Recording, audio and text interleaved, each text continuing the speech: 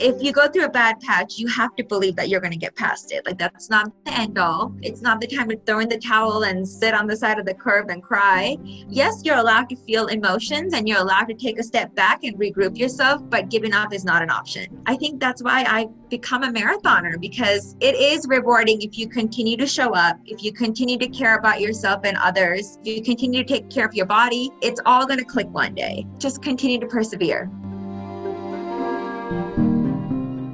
You may not think you have much in common with Haruni Wudrani. She and her family fled her home country due to a civil war, made it to the States, where she became a state champion in running, a D1 athlete, and now she is a running coach with her own Olympic dreams. And although our story may be different, we can all learn from Haruni and how she has persevered by having gratitude and enjoying the process all along the way.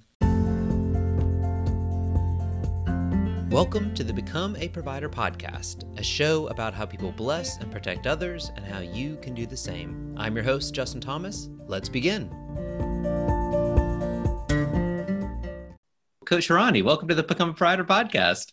Thanks, Justin. Yeah, I'm super grateful to be on the podcast, and let's hope I can share some tidbits that somebody can find valuable. Would you mind if I kick things off by sharing how you've provided for me? Absolutely. Go for it. About a year and a half ago, I started to think I need a training program. The first thing I signed up for was a half marathon, and there was a relay race that a buddy of mine got me to sign up for. And I was scared, like just straight up, like I've never done anything like this before. And I started to just Google online. And it's probably interesting for you, with the company. I just started Googling and I came across your company, Run Coach, which we'll get into. And I signed up for the free trial. You guys offer a free training program. You type in like what your goals are. And I did that. And then in addition to that, you had this wonderful model of chat with a coach. So for those, let me pause there. For those that don't know Run Coach, describe what the company is and what you do with them. Yeah, I think you essentially hit the nail on the head there. So Run Coach is a training platform. We have an app and a website, and what our main goal is to help people reach their goals. So whether you're a runner, a walker, whether you're a beginner or somebody trying to qualify for something like the Boston Marathon, we meet you wherever you are and help you further along your journey. Do you remember one of the first chat messages we had was, I didn't even understand like what 200 M meant. And I didn't even know what 46 meant, that was supposed to be seconds, not minutes. Like that's where I was coming into the program. Right. Yeah, that's pretty common though. So you weren't, you didn't like make me raise my eyebrow there being like, oh, look at this guy. He doesn't know anything. I have people who they don't even know what a stride is, for example. So a stride, for those of you who may not know, is basically a very short amount of time. So 15 to 30 seconds where you're just increasing your pace to get your legs spinning every single day, every single week and month. That's my most popular question. What is a stride? Oh, well, I'm glad we got that out of the way. We've just benefited the listeners to know, like, what is a stride here? It's so fun because you're in the business really of helping to motivate others and to guide them along this journey. And you've done a really good job. You're the most intense, accomplished runner that I know. But at the same time, you're able to relate to me and encourage me. How do you balance knowing that you are this really accomplished runner and helping someone new out like myself that didn't know what a stride was or like the meters, and how do you bridge that gap?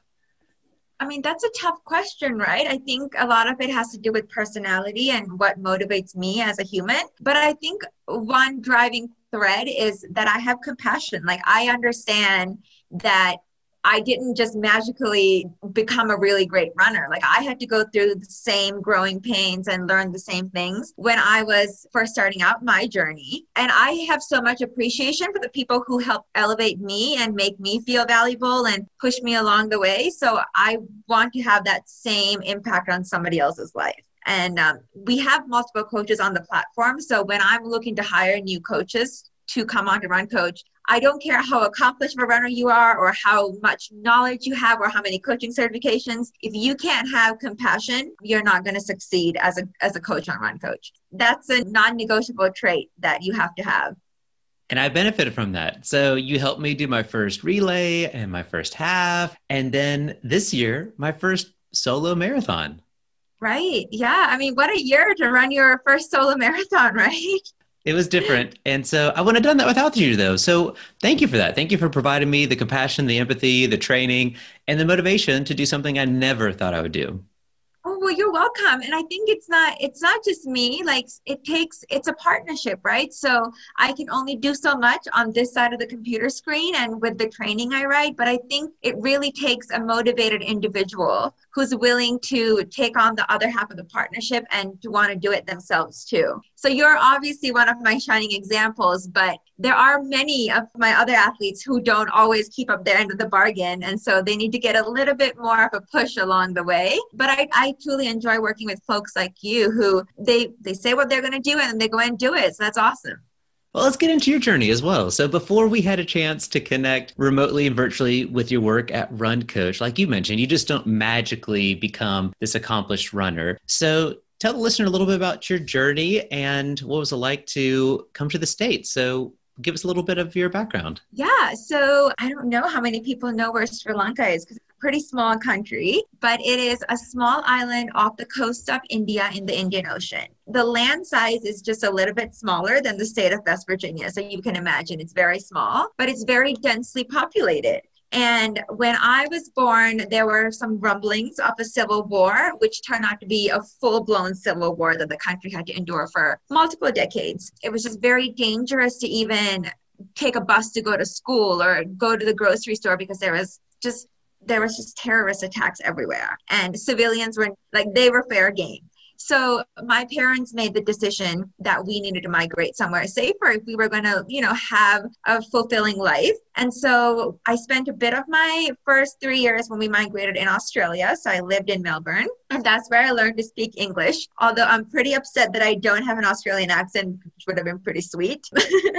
But then my mom thankfully got a teaching job in the United States. So we migrated as a family to Northern Virginia. And that's where I went to elementary school, middle school, and high school. Nobody in my family had gone to a university, like in my extended family. So I was the first person to get a scholarship to run at a university. There was just a lot of firsts for all of us along the way. But as I mentioned before, there were some key people, my coach, my school mentor, just so many people who helped my family to allow us to have the luxuries that we enjoy now and the opportunities we have now. And I just see it as my responsibility to help at least a person in my life to make it purposeful. Oh, that's so good. And so I grew up on the other side of Virginia, the southwest tip, and you were up in Northern Virginia growing up. And you mentioned about some positive voices in your life, how they provided for you. So take us back to a moment, either with your coach or that school counselor, of how that really helped you in that season of life. Yeah, so I very clearly remember when I was in high school, this is when I started taking running seriously. But before that, it was I just wanted to beat all the boys in middle school because I didn't want anyone to be better than me. So you can tell the competitive nature was I was kind of born with it, apparently. But when I got to high school, my coach, who I still work with to this day, so it's been a 15-year relationship now, he identified that I had some talent, but I wasn't one of those people who were very, very talented. But he just knew by seeing me run that I was willing to put in the work so that my work ethic could eventually get me to be a pretty good runner. So he kind of took on a father figure for me, right? So he helped me win my first state championship, go on my first university recruitment trip. And he even helped me find a tutor to study for the SATs because my parents had no idea what the SATs were.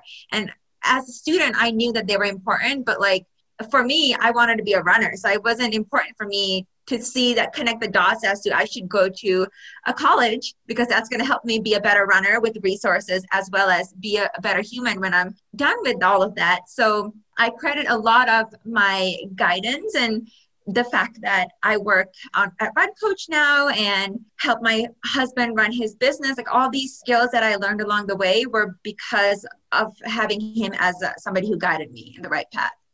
And the fact that you're still working with him 15 years, what's that partnership like? It's pretty awesome. I mean, he wasn't my coach when I was in college, but he was still there as a mentor. I mean, it's pretty awesome. I feel like we speak the same language. I don't have to, if I send him a text after a workout and I'm oh, it was just okay. He knows to read between the lines to be okay, so what went wrong? What wasn't feeling well? He knows me really well enough now and he knows when to push me and when to not push me. I just appreciate it. And I've continue to thrive for, over a decade under his guidance. So I think more than the coaching and the training aspect, I just really enjoy the mentorship that he's provided me. Well, and that makes sense of the work that you get to do now of mentoring, coaching people like me. It comes from a very authentic place, obviously, like you've had that positive voice in your life. Yeah. I mean, I know prior to this, we've mostly chat, on a computer, but I tried to do my best to, care about all of my athletes. And you're not just a conversation for me. Like, you're a person with goals and you have a whole life. You're not a full-time runner, so I'm not going to expect you to do all these crazy things. So yeah, I try, and like, it is so fulfilling for me when one of my athletes do well, because it's even better to me than my own success when I see somebody else doing well. Oh, thanks. Well, I love it. Yeah, you always cheer me on with it, and it's fun too. And I think, for our listeners, I think what I love to get across is the power that we have to be a positive voice in people's lives. Yeah, I call it being a provider and just blessing and protecting others. And for you to reflect on how meaningful that was for your high school coach to take an interest into you, and for you, and like you said, it's a partnership. It's not just one side. So what made you respond well, do you think, to him and his invitation of mentoring and guiding? You'd mentioned that competitive spirit running, but what do you think helped you to say yes to his opportunity to be, mentored in your life? I didn't have time to go into all the details, but in a very young age, there were people along my parents' life and my life who's helped us get over some very tough obstacles. So I've always seen somebody else helping us as a provider, because we can't always go on and do things on our own.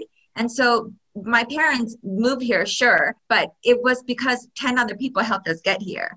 And when we got here, we had nothing but 2 suitcases, and our church, gave us Christmas presents. They gave my parents cooking utensils so they can make food for us. Like, just so many people's genuine willingness to help somebody else in need. And I think that has always been a thread that has been constant in my life. So I think I just see it from a different perspective than maybe somebody who's had everything and they don't really know what trial and obstacles are. But I wouldn't have it any other way. I think I appreciate every day for what it is and every person for what they've contributed to my life.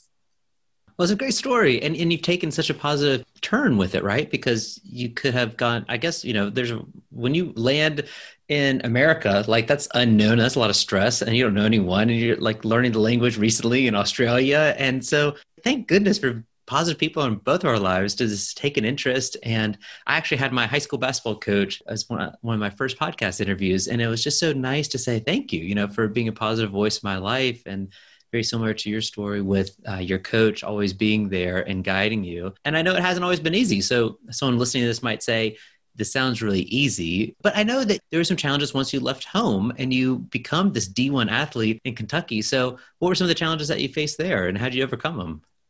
Oh gosh, I think we could have a whole nother podcast about those. But being in a D1 setting is like a pressure cooker situation. For a lack of better terms, they run it like a business. So if you're not a contributing member who's going to elevate your business, which is your university, and bring in money, it means you're performing well, so people are coming to watch you, or you're winning SEC medals or getting points for the university. If you're not doing anything to make the university look good, basically they don't care about you. And unfortunately, those were 4 years, I guess 5 years in my life that I just wasn't performing very well or up to expectations as an athlete. When I entered Kentucky, I was on a full scholarship, and which was great because that means my parents didn't have the financial burden of my tuition. But I quickly, because I wasn't performing, I lost that scholarship. That's how intense it was. Like, I was given 6 months to perform. And when I didn't perform in those 6 months because I was injured, and adjusting as an 18-year-old to being all alone in a university, having to study at a high level and compete at a high level, they took those funds away from me. I mean, it was just really tough. I had to figure out how to get a loan. I'm still paying those loans to this day. And it's also like, I identified so much of myself back then as a runner, right? And so when that identity was compromised, I struggled to figure out what my self-worth was and what my purpose was. And it took me a very long time to regain my composure and my path again. And I'm really glad I did. But those were some very difficult years. Who helped you through those times? Because that sounds awful. I mean, that sounds so hard with the pressure of going there as a D1 athlete and the scholarship too, because your family just come from here and they don't have the means, it sounds like, to just say, oh, no problem. We got this covered. So I'm sure it was stress on stress on stress. And so how do you get through that? Once again, my high school coach was a very, like, he helped me figure out, like, all right, there are these government programs that you can get loans from. You go to FAFSA, all these things. So he was there and he was just like, you have to believe in yourself. It's going to start clicking eventually. But then there were some key resources within the athletic department. So there was a sports psychologist, and then we had guidance counselors who were outside of the realm of athletics. So they didn't really care about what happened to you in the athlete part. They just worried about you as a human being and a student. So being able to compartmentalize, almost figure out, all right, if this isn't going well, like, let's focus on something that is going well, which is your studies. I think it just kind of helped me reframe my focus and just put my energy in a basket that actually could deliver. And so you'd mentioned at that time in your life, you'd associate yourself as a runner, and now you've grown out of that while still being a runner. So what's your identity at this point that you've discovered about yourself? I think I'm honestly just, I'm just a person, right? Like, there are things that I do, but I wear so many hats. Like, I'm the director of marketing. I am a wife. I'm a dog mom. I am a 10-time national record holder. So I don't want to just assign myself with one thing, because I learned that I can do so many things and do them all well too. So I feel like that's a tough question to answer, but I just see myself as a contributing member of society. And that's what I want to be for the rest of my life. Somebody who contributes to society. Well, that's a great mission, to be one that contributes to others. And you're doing that in your work and in a variety of ways. And so what are you striving for now? I think the biggest thing that I want to get through right now, and I hope that this reflects through my work, is I want to help people get through the pandemic, especially in my day-to-day work. Like, I'm not just a coach. I've noticed that I've become sort of a therapist to a lot of people who are going through a lot of emotional struggles and growth during this time. I mean, it wears on me too, right? Like, I have 100 conversations and I hear about how tough things are for people, and you start to carry that home with you. So I want to make that my mission. So if there is an end in sight, and there will be, I want to help as many people get across that line with a healthy mental aspect and also a healthy physical body. I think this is going to chew out a lot of people, but I want people to know that they're not alone in it. And there are resources out there for all of us. Yeah, and that parallels your story, right? It sounded like you found the resources you needed while you were in Kentucky. And what made you say, hey, I'm not giving up running? Because you could have said that, like, hey, I'm done with running. And so what made you say, I'm back in this game? I think I just really enjoy moving my body. It's a gift to be able to move our body. There are so many people that don't have that opportunity. When I wasn't no longer running under the pressure of a scholarship, I just wanted to continue to move my body because I like being outdoors. I love running through nature and seeing trees and animals and just the social aspect of it, even because there's other people who like to do that with me. So I don't know. I guess I wasn't ready to give up the gift of being able to move. And so you kept running after college, even though there was no scholarship pressure or anything of that. And it sounds like you rediscovered the love for it. And so what made you continue to engage in the races? And then when did you know, like, hey, I'm actually getting close to some national records? Tell us about that moment. Yeah, so I was a pretty good runner in high school. So I was what you would consider like a blue chip recruit for a lot of these college programs. So there was always a bit of promise there, right? Which would make sense why I got a full scholarship. And then those 5 years where I wasn't performing well, I just kept saying, like, if I keep running, if I keep believing, maybe it could happen. And then I ran my first marathon back with the guidance of my high school coach, who's been my mentor this whole time. And unknowingly, my first marathon was a national record. I didn't have these goals in mind to be an Olympian or a national record holder. I just kind of did something that I like. And having had all those years of work under me and the competitive fire that never quite was extinguished, I was able to do something special. So once that happened, there were people who started to take notice again. And one thing led to another. And now I'm at the point where I'm now that I'm like the fastest South Asian athlete in history as for a woman. I don't know how it all happened. If you told me to go back and map it out, I probably couldn't do it. But I'm just really grateful that I didn't stop believing in myself. And you appreciate it so much more, I'm sure, but because the work and effort your parents had to do of coming to the States and then, what you had to go through at Kentucky and then to rediscover what you did. And how amazing is it to find that out now? Like, congratulations. Well, thank you. But, again, it's just part of who I am. I couldn't have done it alone. I feel like I stand on the shoulders of giants, right? So if somebody would have closed the door for me along the way and I could have never come to America, who knows what I would be doing now? So I think it's always so important to be aware of the decisions that we make in our lives and how one decision can have a massive impact for the rest of your life. It's like going down a corridor and opening a door and deciding, should I go in or not? And then you get to see other people in the coaching program when they open up that door. What's that like on that side of things now? It's so exciting. So like even with your story, right? Like your race got canceled and then you did it virtually. And you were one of the first people to run a virtual marathon as one of my athletes. And correct me if I'm wrong, you did it to honor your dad. That's right. Yeah, I did. So, I mean, that type of motivation, first of all, to run 26.2 miles alone is no joke. But then like the specialness of honoring your dad, your girls were there, like the signs, like that was so inspiring to me because that's not ever something that I would have imagined being able to be a part of, even if I wasn't there physically. And like people don't realize like the things that they share with me, like it really hits home. And when I'm going through a hard spot, I think about, wow, like Justin did this by himself and I have 3 people running with me. Like I can be a little bit tougher and get through this. So there's just so much inspiration constantly. So I wouldn't want to do anything else other than what I'm doing now. Well, thank you for sharing that story. And what's encouraging is it doesn't matter what side of the table we sit on, does it? Where if you are the coach or the person getting coached, the inspiration goes both ways.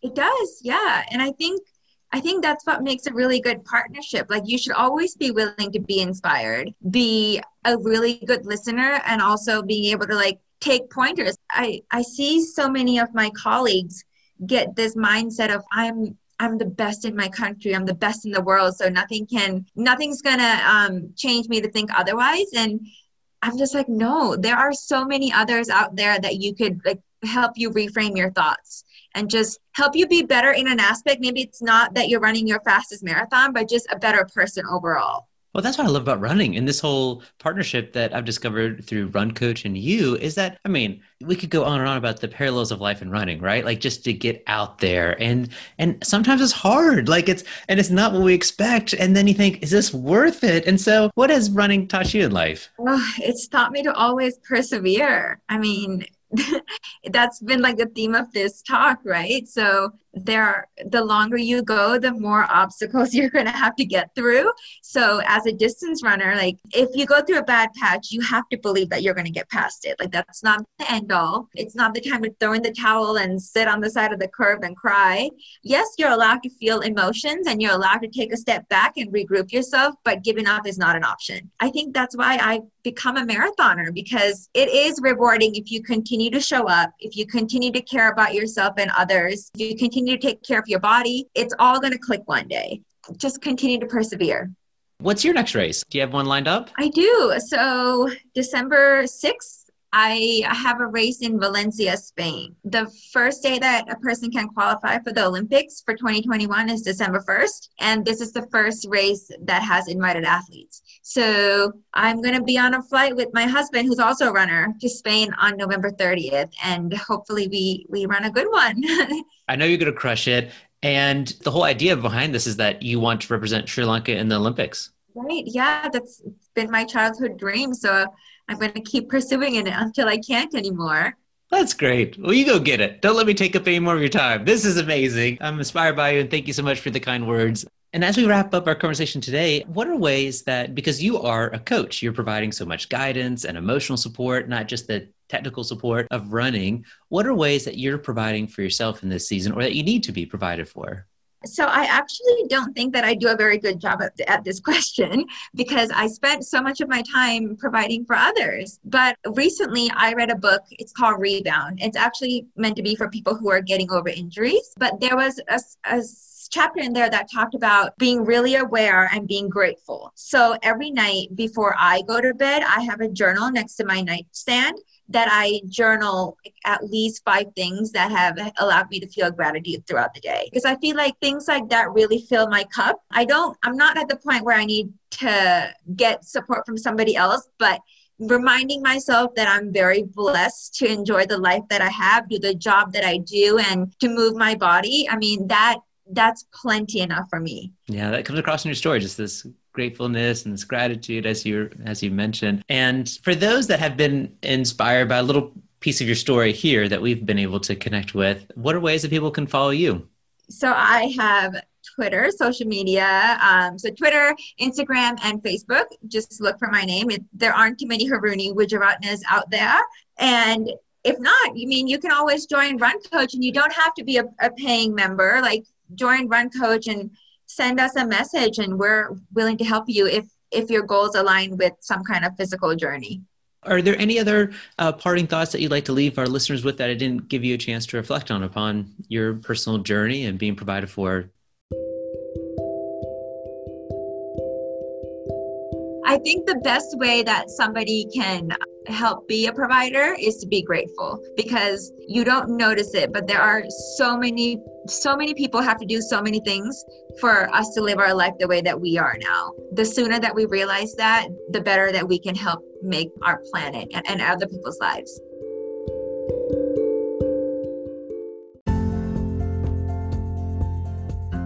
Thank you for listening to this episode. Before you take off, I wanted to ask if you would enjoy getting a short email from me every Wednesday called A Kind Word. It provides a little positivity to help you get over hump day. It's free and shares highlights of things that have brought me joy over the past week. If you want to start getting a kind word from me, simply sign up at justinthomascoaching.com by entering your email address, and you'll get the next one. That's justinthomascoaching.com. Thanks again for listening. Bless and protect.